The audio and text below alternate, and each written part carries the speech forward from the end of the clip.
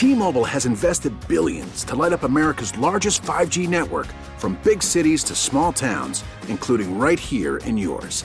And great coverage is just the beginning. Right now, families and small businesses can save up to 20% versus AT&T and Verizon when they switch. Visit your local T-Mobile store today.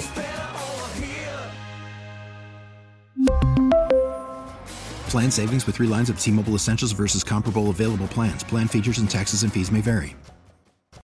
And as it's been a little more crowded and difficult to buy, I mean, with inventory to buy so low, it's forcing more people to rent. Rents go up. More people can't afford it. And, you know, it's an issue. And there's some things going on at the state capitol today. There's a bunch of legislation on the table for this session, and we kind of want to figure out what's going on. And so to get one perspective, we want to bring in Jeff Ferroni. He's the president of Trio Properties, but he also works with the Connecticut Apartment Association. Jeff, good morning. How are you?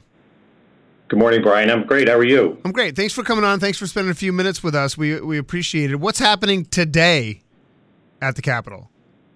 Yeah, there's a lot happening. You know,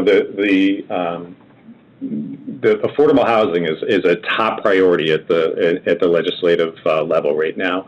Demand for rental housing, as you said, in the state has outpaced supply. That's been going on for years.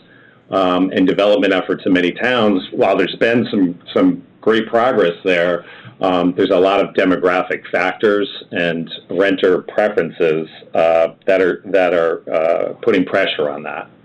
And I think two of the pressure points are that younger folks, Gen Z and even millennials, are choosing to stay in rentals longer before buying a home or even foregoing home ownership altogether. And on the other side of the spectrum, you have empty nesters that are quick to downsize to achieve more freedom by selling their homes and renting an apartment as soon as the kids have left the nest. There's been a lot of that happening. And at the same time, the COVID-19 pandemic further increased demand by making remote work more feasible. Right. So it's allowed people that might have been living in New York or Boston or other more expensive areas to move to suburban and rural areas like Connecticut. And all of that has just, as you said, pushed demand, and rents are rising at all levels and making it especially difficult for lower income residents to find affordable housing. Well, exactly. So that sums it up perfectly. You know, demand is high, supply is low. You know, when the market can, dictate the terms, prices are obviously going to go up. And so when people sometimes hear rent control, they worry about certain things, but, some of the things that are on the table are more about limiting the percentage something can increase year over year type thing. So it's not that it keeps a fixed price, it just limits what it necessarily can go up. But like where does, say, the Connecticut Apartment Association stand? Are they okay with that kind of legislation? Yeah, so we're not, and while we appreciate that the problem needs to be resolved, it's the rent caps and rent control can kind of do the opposite, and we've seen evidence of this in other states and municipalities. How so? How so?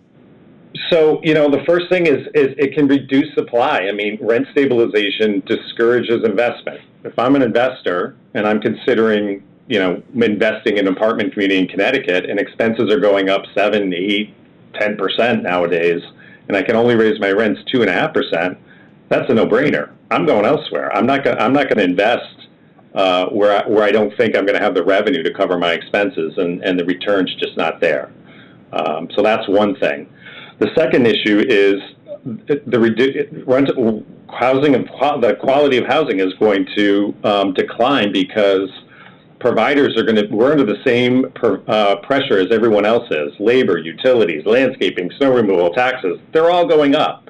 And under rent stabilization policies, we'll have minimal funds left over to, do the upkeep and repairs required on an apartment community. So, in many areas we've seen that housing quality starts to decline in that scenario. So we're talking with Jeff Ferroni, president of Trio Properties and working with the Connecticut Apartment Association. So from a legislative perspective, then, what do you think should be done, if anything?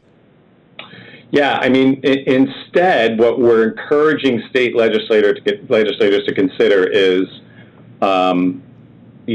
other solutions such as increasing the supply of affordable housing through targeted subsidies. Connecticut has a lot of great programs. There's other parts of the country and other states that are pointing to our programs, and I think continuing to feed those programs and fund those programs is a key way to promote affordable housing.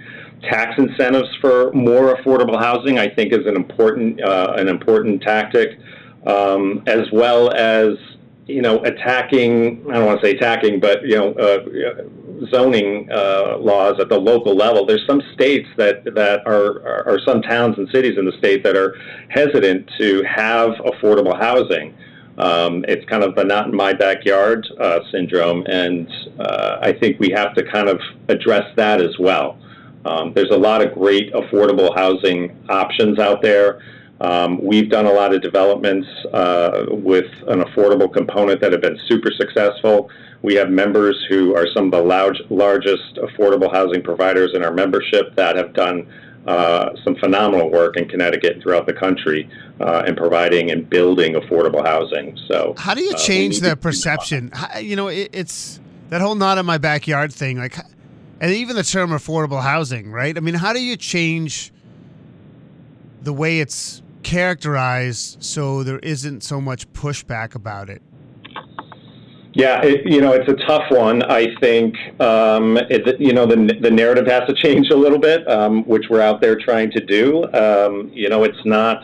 I think people equate affordable housing with problems and problem tenants, and that's simply just not the case.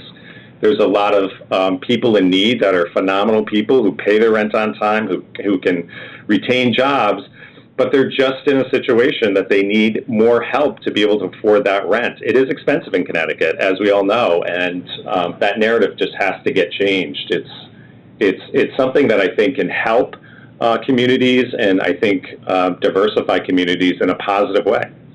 We're talking with Jeff Ferroni, president of Trio Properties, doing some work with the Connecticut Apartment Association, some legislation coming through this session, and there's a hearing today as things sort of begin to heat up.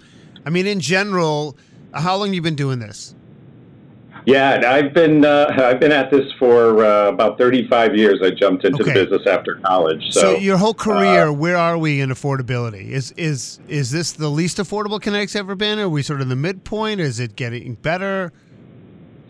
That's a good question. I would say, and I've managed in Connecticut. I've managed all over the country, but in Connecticut consistently for 35 years. I've never seen the demand get so high. But I have to stress the fact that the pandemic really exasperated that quite a bit. And we're seeing that even come down at this point. I think 2021 was really the high. 22, it's come down, and we're expecting that this year that demand is going to start to subside a bit. But there's still a shortage of housing. Yeah. Really interesting stuff. We appreciate your perspective, Jeff. Thanks for the time. Yeah, no problem. Thank you. All right. Jeff Ferroni, he's the president of Trio Properties, but also he's working closely with the Connecticut Apartment Association and their perspective. So not necessarily in favor of these sort of rent controller stuff, but clearly everyone we talked to Mayor Bronin, who'll be here in a half an hour. Supply is an issue. We need to build more. And they're trying to build a lot in Hartford. T-Mobile has invested billions to light up America's largest 5G network, from big cities to small towns, including right here in yours. And great coverage is just the beginning. Right now, families and small businesses can save up to 20% versus AT&T and Verizon when they switch. Visit your local T-Mobile store today.